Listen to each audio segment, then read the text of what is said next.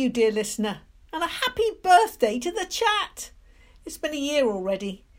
My producer and editor, Tiago Barrero, said we should have someone extra special to chat with, as it's our anniversary episode. Simon Climie ticks all the boxes.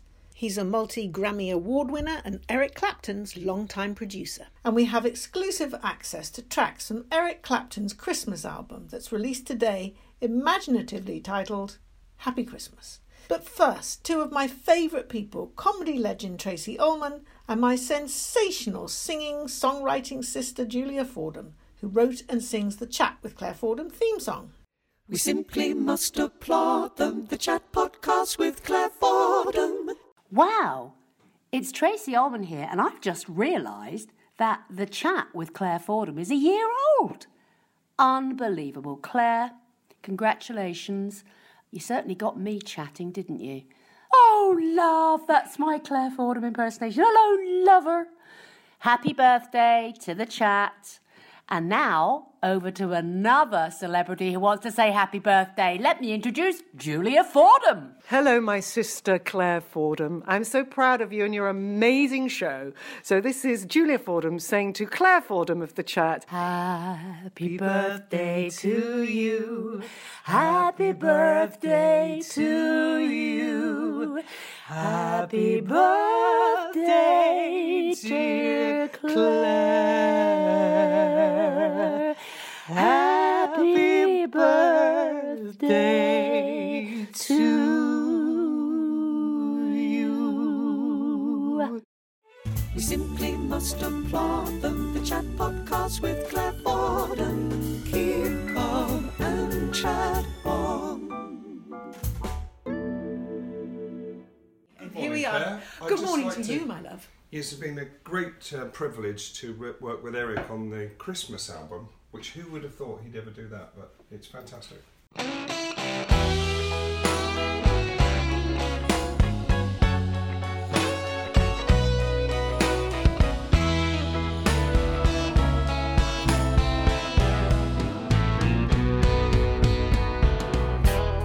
I'm dreaming of a white Christmas, just like the ones I used to know,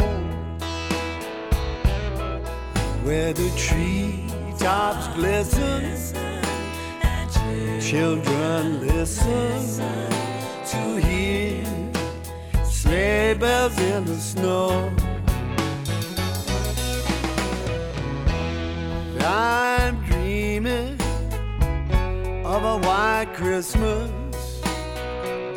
with every Christmas card I write.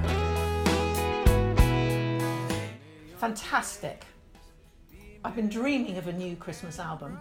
Frankly, I'm sick to death of my Michael Bublé that I get out every Christmas and put the decorations up to. How much thought went into coming up with the next sort of album that you would do with him? Well, we've talked about this for a couple of years actually. Eric's wife, Malia, came up with the idea really to start with, and she was like, why don't you do a Christmas album? And the thing is, Eric actually makes a Christmas tape every year, and wish I could get hold of those tapes, because there's, for instance, one year it'll be a reggae Christmas, so he'll go to incredible lengths to research all these songs, and then it'll be country. So while the kids are making sort of muffins and things like that, or whatever you do, he's out there making the tapes.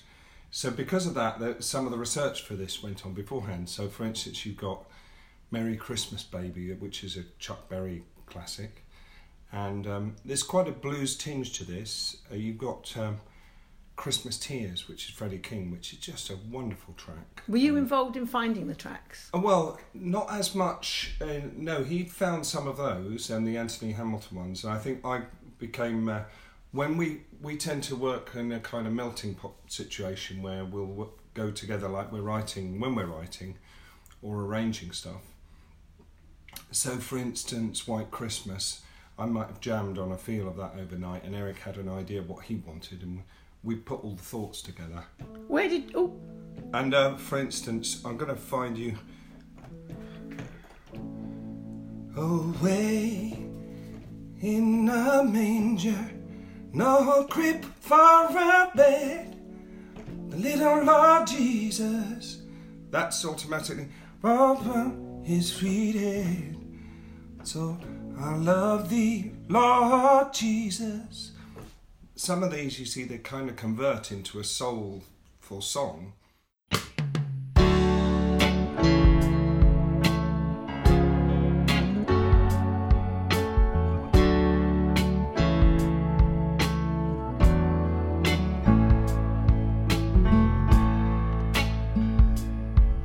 Away in a manger, no crib for his bed. A little Lord Jesus laid down his sweet head. The stars in the bright sky look down where he lay. The little Lord Jesus asleep on the hay. Where did you record it? Well, it was all over the place, really.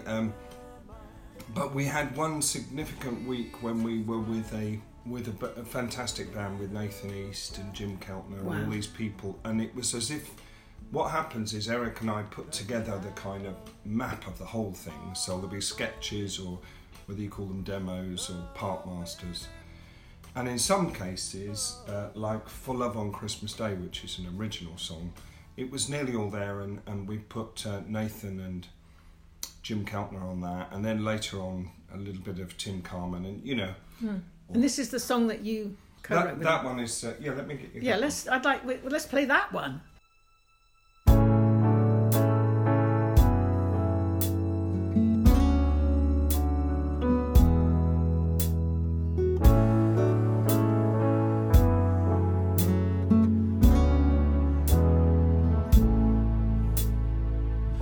Wrote myself a letter, I told myself a lie, that you'll be coming home soon, and then your name I signed.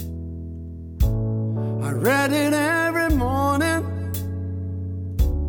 since you went away. I'm living in a dream world and dying a little more each day.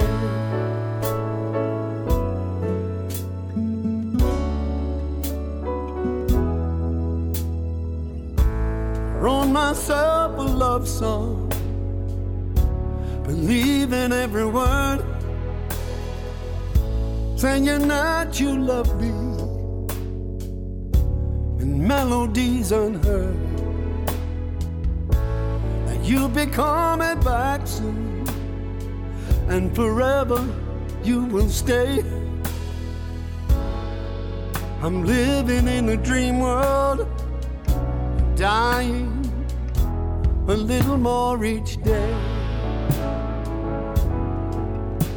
Here we are at Christmas, October, releasing an album, and hopes must be very high that this is going to be a big smash hit around the world.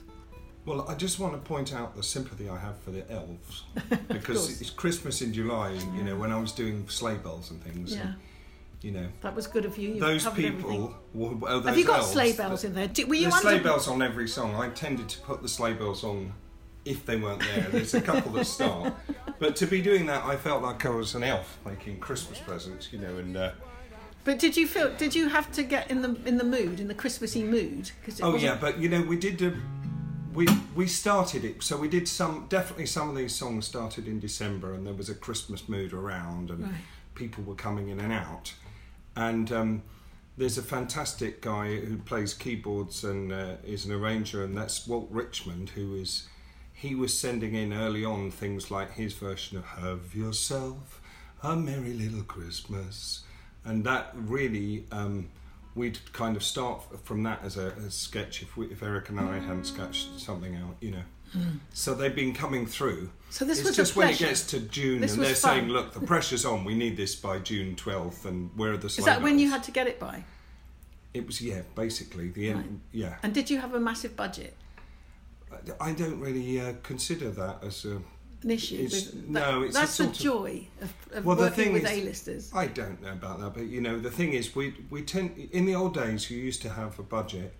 You tend to be cost-effective, but it's more a question...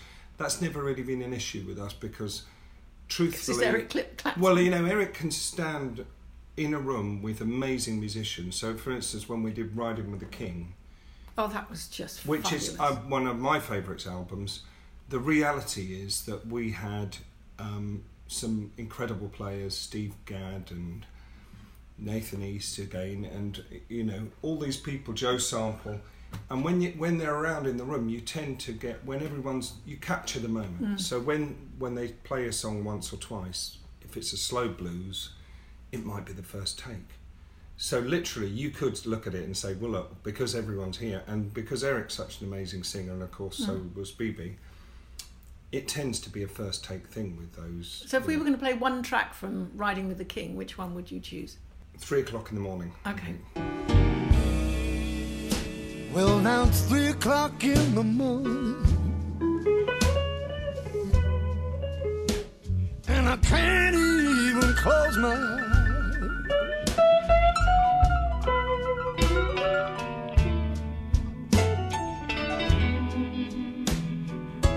3:00 in the morning,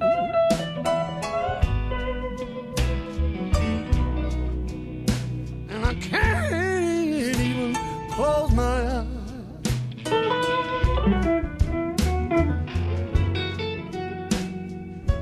Can't find my baby.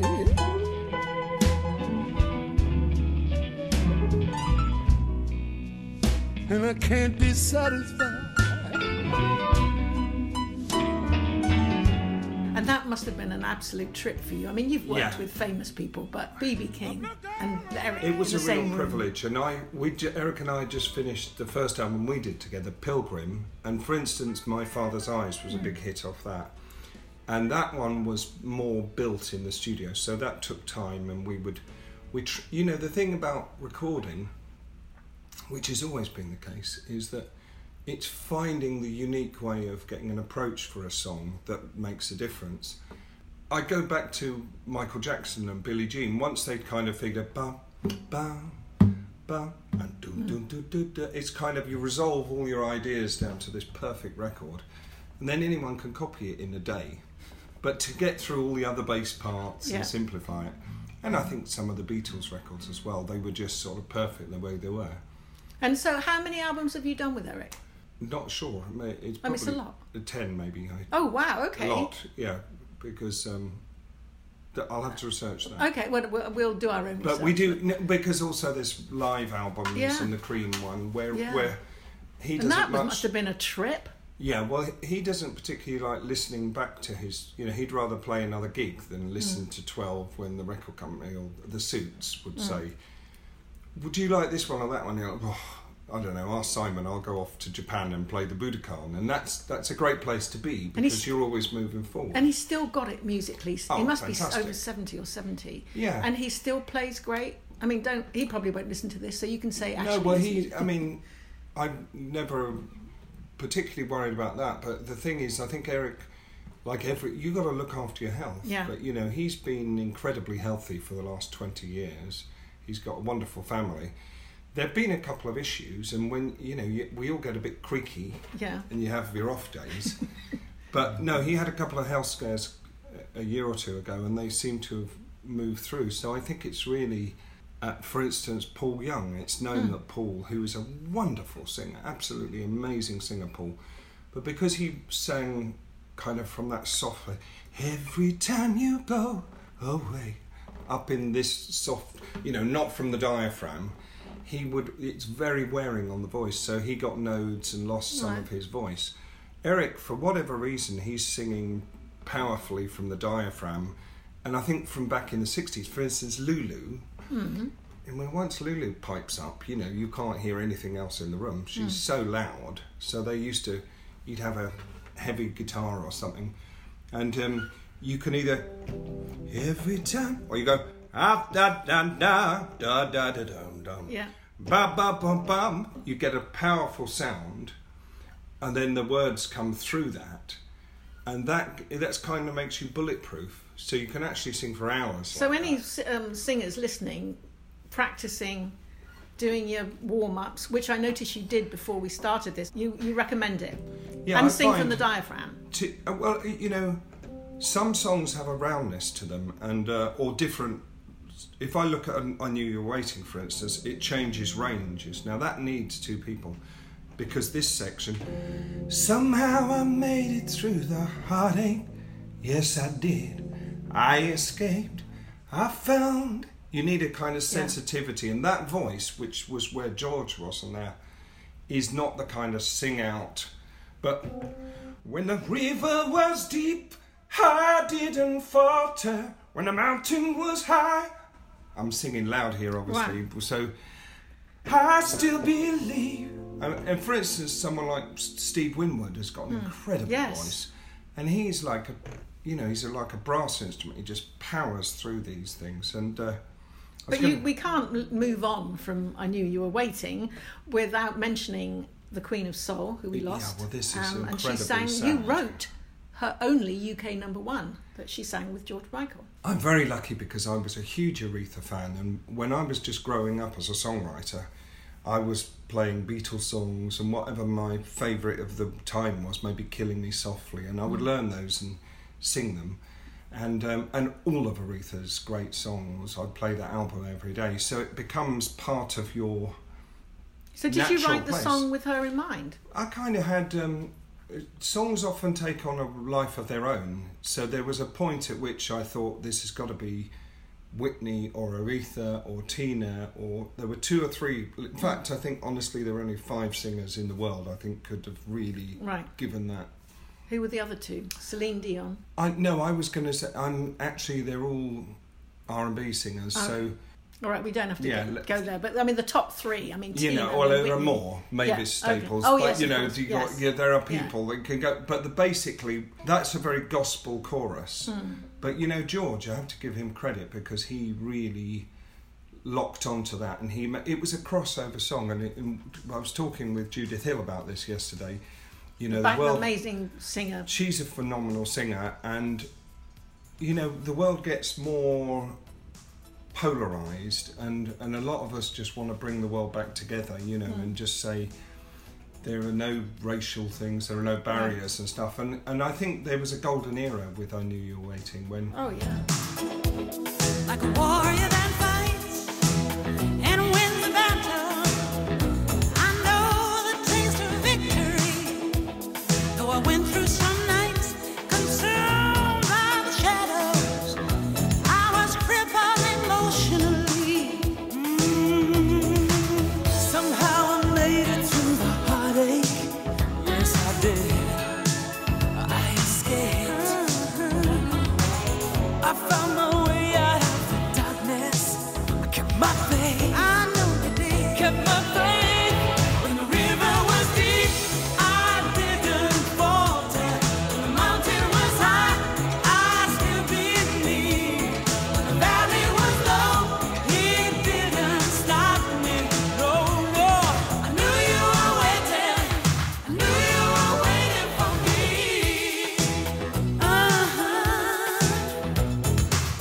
It was the sort of crossover record was what they'd call it. So for instance, George, not only was he making a pop album that was #1 all over the world, he was on black radio in America, which was incredible for him. And it really did open a door for George, for the American market. And they're both gone. Yeah, this is amazingly sad. I mean, I'm super surprised that it was such a shock when George passed away. And also very sad with Aretha because she's almost like a family member. Yes. She's with you all the time. Yes, yeah. And if I may say, this apartment, you bought this on the proceeds Probably. of that song. Well, I know. I think years ago, it was a bit of a shock because my dad was a comedy writer for the BBC, and he sometimes would write, oh brother, you da da da da, and he'd do the theme song, and then he'd come in and say, guess what? I got like £342.70 for that, oh brother, for 16 plays or something. Like it was a huge amount of money. And then this, I mean, I Knew You Were Waiting got 1.5 million plays in the first 6 months. So I got an ASCAP award, and Dennis Morgan got a BMI award for that. Dennis, your co-writer, your writer. And he and I have written tons of songs, and he's got about 42 of those awards. I've got a few, but we were just, and then the PRS started, and the first cheque that came through, Tom Sturgis, who's a wonderful publisher and friend, he said to me, well, you're either going to give that money to a lawyer or put a down payment on a flat so that you can come, an apartment, sorry. Yes. So you can come to LA. We're international. And you know what, this apartment is incredible because it's become a gateway. I don't know if you've heard of a girl called Julia Fordham. Yes, I have. Yeah, well, she's an amazing talent. She and is. Very sexy as well, I might say. Oh, and hot, yeah. Yeah, hot. And very much younger than me. As you share a lot in common, you two. You know.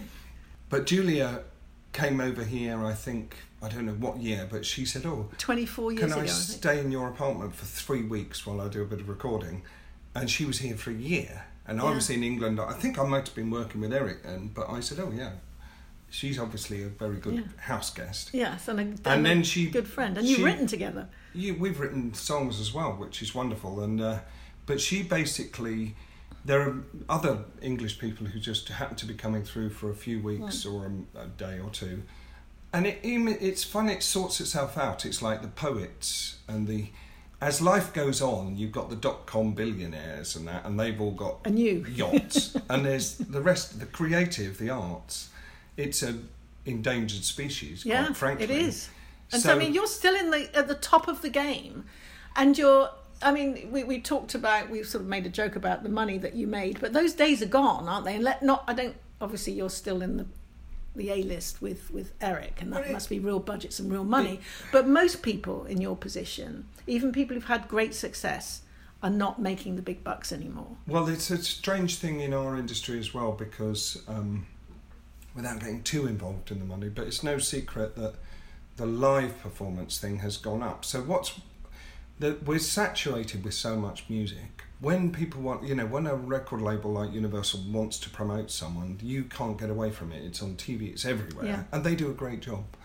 But it's ironic to me that people like Adele or Ed Sheeran, who didn't get on X Factor or something, who didn't win an award, who didn't do that, they just made it through on their own, and maybe they were turned down 20 times by labels, but they build a genuine fan base. And now when they go and tour, I mean, we know Ed Sheeran's made a lot of money, and he's just built a genuine fan base. He's a fantastically talented singer-songwriter. The people who can, it's crucial to be able to sing live today, for sure. There's none of this auto-tuning. That won't see you through. No, but I think also, I don't know exactly I think basically the tickets, people just love to go. If you go, in fact, even, someone like Tony Hadley, he'll be out, and, all the 80s band. I don't do that myself, but because I'm still busy in the studio doing whatever next year's thing is. But they seem to be, there's a sentimental value in that, and people go, nostalgia. Life is huge. just, and Julia, for instance, will go round, and she just made a wonderful record. Yeah, the Woman to Woman tour. Yeah, the Woman to Woman tour. People really love that because it taps into something about the magic part of their life. And we have that, of course, with Love Changes Everything. Yes. Let's give people a reminder of that fabulous song. So I've done a kind of Jack Johnson version, if you like, where it's more acoustic. And it's so much fun, this song, because I'm always getting to play it. It's timeless. I was only 17 when she looked at me that way. Seems like yesterday. I was only fooling round, but she stole my heart away. Never been the same. Love changes everything. Love makes you fly, it can break your wings. And then you have to sing fabulous, which is the bit that everyone remembers. So Love changes everything. Love makes you fly.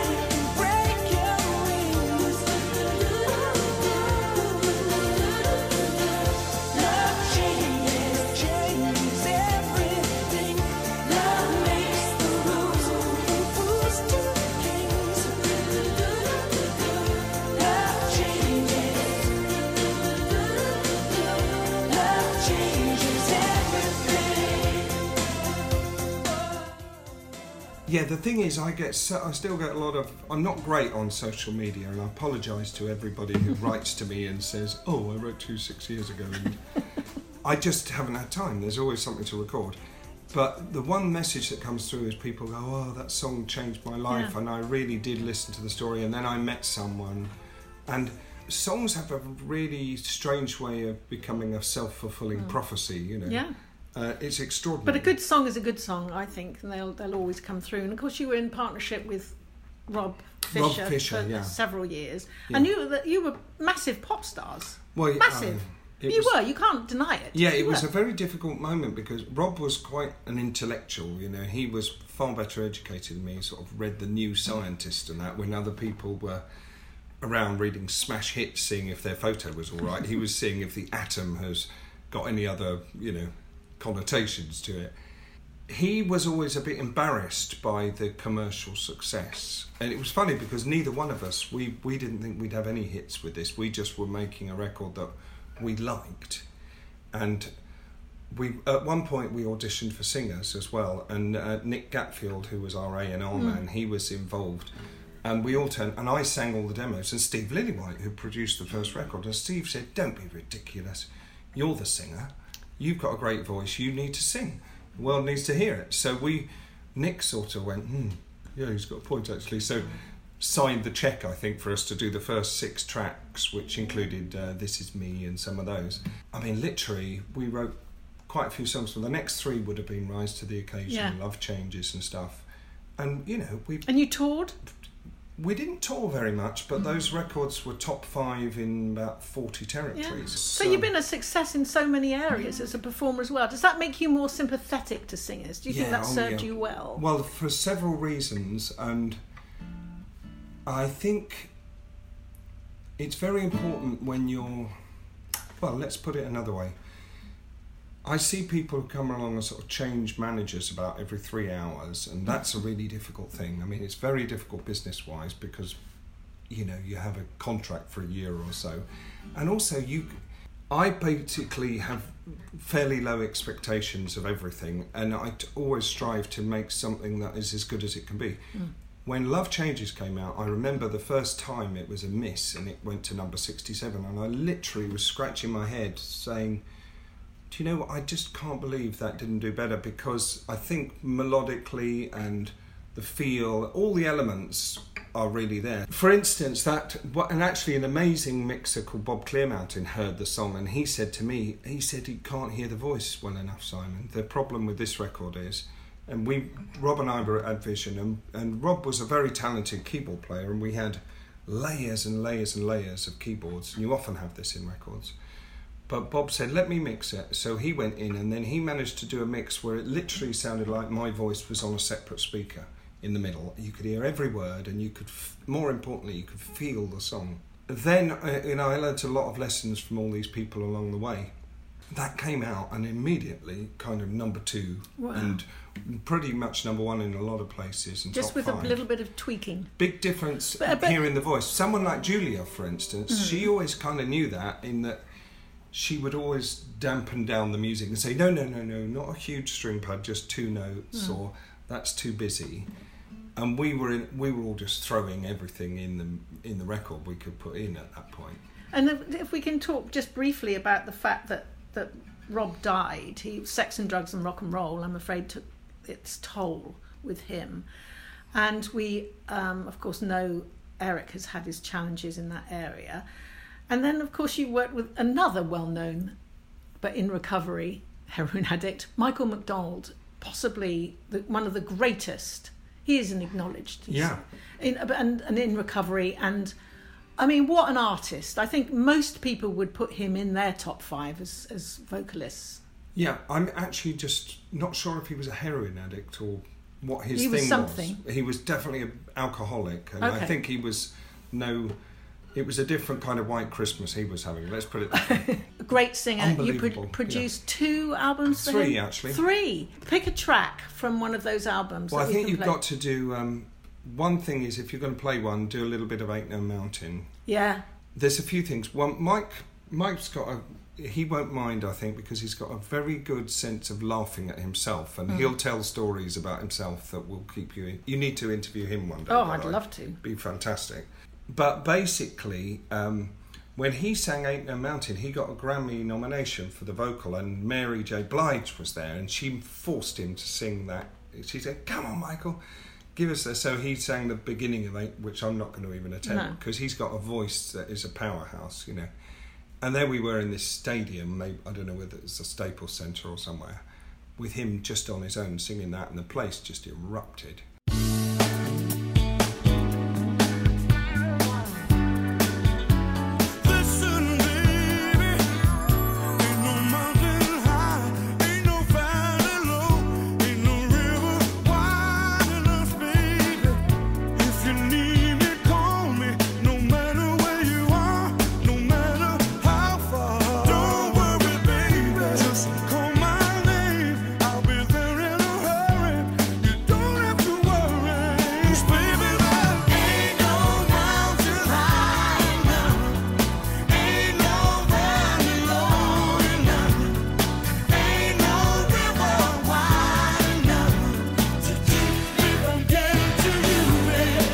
But then another song, for instance, because basically we were mapping these out. There was my good friend Toby and Nikki, of course, who we were all working on the McDonald album together and just trying to keep up with him, because he works at, when he starts singing, he either hasn't got a voice and he's like, or he's suddenly off and he's away. And we had this, just let me see if I can capture this for a second. Is it kind of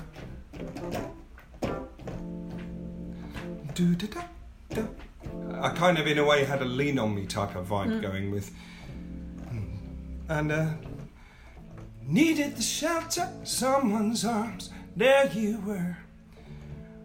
How sweet it is, how sweet it is to be loved by you. You need to hear that.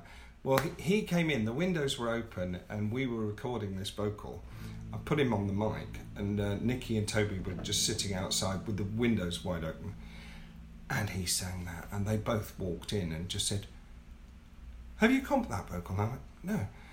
"Is that what he actually sounds like?" And I went, "Yeah, this is him on a microphone just feeling a song." And, you know, we laughed about it, because that one and some of the other ones, you could have taken, you could have taken any take. And there was one, "I'll be there, da-da-da-da-da." Wait, he didn't want to do that song. The record company wanted Mike to do that, and he went, "I don't like that song, but I'm not sure it's me." And then as you're a mum, you might have this thing that, like, sometimes when you're trying to feed children something and they go, "I hate that, I'm not going to have pizza," or something like that. No, so anyway, they always will eat pizza. Well, they're pizza. So I'm not sure that there's a similarity here. But anyway, Mike, who really didn't like to sing that song or the sound of it, we had no time, so we had like a Wurlitzer and a tambourine, and I said, "Oh, let's put a guide vocal down so we can work to it." And he went and sang that song all the way through to this, and he went, "Oh, I love that song now." Once you're singing it, you realise so when you're on the outside, you don't always hear these things. I don't know how he can not like Time Well, he Favourites. loves it now. Now if you feel like you can't go on, as if all of your hope is gone, and your life filled with much confusion, until happiness is just an illusion, and the world around is tumbling down, darling, come on girl, reach out for me, reach out for me. I'll be there with the love that will shelter you. I'll be there with the love that will see you through. So can we come to the modern era, because you're still very much involved in the music world, but you're still working with the grown-ups, if you will. Is there any of the youngsters that you're looking at and thinking, "Oh my God"? Well, I think honestly there always are. For instance, there's a girl called Delilah Montague. Delilah, who is think she might be 19 now, but I heard her when she was 15 years old, and I thought, wow, she's got a magical voice, and the tone when she plays and sings, it's all completely right. She's quite unique, and what they're doing is she's now signed, I think, to Sony, so they're developing, and we'll hear her first album. So maybe this will be a hit by the time this comes out. Okay. But it's a joy to watch her, and she does these little shows, and just like with Julia, the music's not forceful, but it draws you in. For me, when it comes to singers, see, when I was cycling through Hyde Park, and I had my earphones on and was listening to the radio or something, I heard Adele singing that Bob Dylan song, and I just stopped in my tracks, and that was the first time I'd heard her voice. And it was only coming out of a small speaker, and I knew straight away, I thought, this girl is phenomenal, and this is going to reach millions of people. And then a few days later, I was in a business thing, and it came up, and some people were saying, oh, I don't know about her, I don't think it's going to go the long haul. And these were all like heads of labels and stuff. No. And I said, no, and I listened to this one, and they went, yeah, well, we'll see, you know. And then 6 months later, 10 million albums, you know. But the truth is, a voice, when you listen to radio, and you don't always want piano and vocal songs, you need a different contrast, especially to keep the energy going. But whether it's Amy Winehouse or Adele, or once you get a magical song with a voice that communicates it, because the voice is the human interface for music. And we all have new toys and guitars and everything, but when Eric does I Shot the Sheriff or Wonderful Tonight, he's conveying an emotion to millions of people. And that, as brilliant as a guitar player he is, it can't be, you do have people who are just guitar players and they don't reach the same audience. But the voice is crucial to you, and that's one of the things that you're famed for, is getting the vocal sound. Yeah, I think good. I'm a vocal producer for sure, and I'm very focused on the voice. I always have been. Forgive me if I'm sounding a little bit too simplistic, but is it a case of having the volume level up? No, not really. And also so many things. For instance, Mike McDonald, it was crucial what keys we put songs in. Right. We didn't always get that right with Climie Fisher, so sometimes things are high and whatever. Actually, I would like to just the phone just went, and that was your manager who you work with, Dee Harrington. Yeah, that's right. And you must be a very loyal person, because she managed you back in the Climie Fisher days. That's right, yeah. She's still always been, worked with her. you know, the thing about Dee is she's recognised something in me. I had very little confidence. I'm quite shy, you know. So I think basically she pushed me. I would never have had, certainly not have had any kind of commercial success. And things like I Knew You Were Waiting, I didn't really think that song was good enough already. And she went, oh, for Christ's sake, let's just send it as it is. We can always get it better later. So I owe her a lot for that, just to sort of bully me into sort of putting something in the envelope, you know. I know she's a dear friend, but she's very much the thing is, career. I'm a nurturing type of person. So if it's funny because if we were in the studio and if there's a new engineer there, I mean, if we're really under pressure and we got 3 stars and nothing's working, we all have to work incredibly hard. But the deal is, you have to get there 3 hours early to make sure it's right. But if someone new comes into whether it's a new musician or whatever, I always want to find out what their talent is and bring it through, you know. Do you know what I mean? So, I mean, music, it's universal. It's the universal connector. And I'm with Nietzsche, who said, without music, life is a mistake. And I think that's true. Do you? Yeah, oh yeah, absolutely. In fact, it's funny, in this room now, it's silent unless I'm making music. But when I walk into a place like a restaurant, if they've got great music, I think music is like a great interior designer. It can change the feel of a place. So I'll choose restaurants based on the music they're playing first, and then the food. Fortunately, there's a lot of great food around, so you know you don't have to die for it. But if I know they always play beautiful music, I'll go to that restaurant. Because I think it's part of the wallpaper, the interior experience of life. Yeah. And it's funny, from time to time, you know, Irving Berlin started the ASCAP thing and sort of fought for the rights of songwriters. And And I'm not just saying songwriters, I'm talking about directors, actors, film, because with the sort of huge burst of internet, it's so easy to just access stuff any way you like. And there are billionaires and trillionaires and none of that's coming. You know, when I walk along Santa Monica, I pass the Google building and there's just people all out on the street there. So you've got billionaires indoors and people who haven't got anything to eat. It's insane. Mm. It is. Well, what do you think we should do about it? Well, I think there's just so many levels of... if I'm really going to go there, for a start, they just ought to have some kind of automatic taxation thing which evens the balance there, so that people say, for instance, if you're a $1 trillion organisation like Apple, then automatically you pay for all the council tax or whatever the American equivalent is, and make sure that there are hostels and things. And talking about Apple, I mean, what do you feel about that business model whereby people aren't getting, songwriters and singers aren't getting paid for their songs? I think it's a very tricky one, this, because in all honesty, I have to play the game here, because I don't want to be blacklisted on Spotify or other places, but there's a wake-up call that needs to happen, because the big difference with where are these new talents coming is I know an amazing singer-songwriter who's working in a restaurant nearby. I know another one who's a gardener. That you can't make a living. When Julia and I started, rents were lower.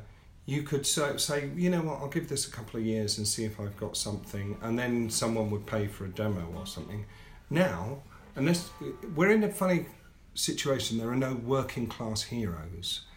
If you've got rich parents, Taylor Swift, she's very talented, but it's all come from the family got behind her from the very beginning, and then you can kind of ensure some sort of talent, because back in the day, Nick and the record companies would recognise a genuine talent and say, okay, let's invest in that. Right.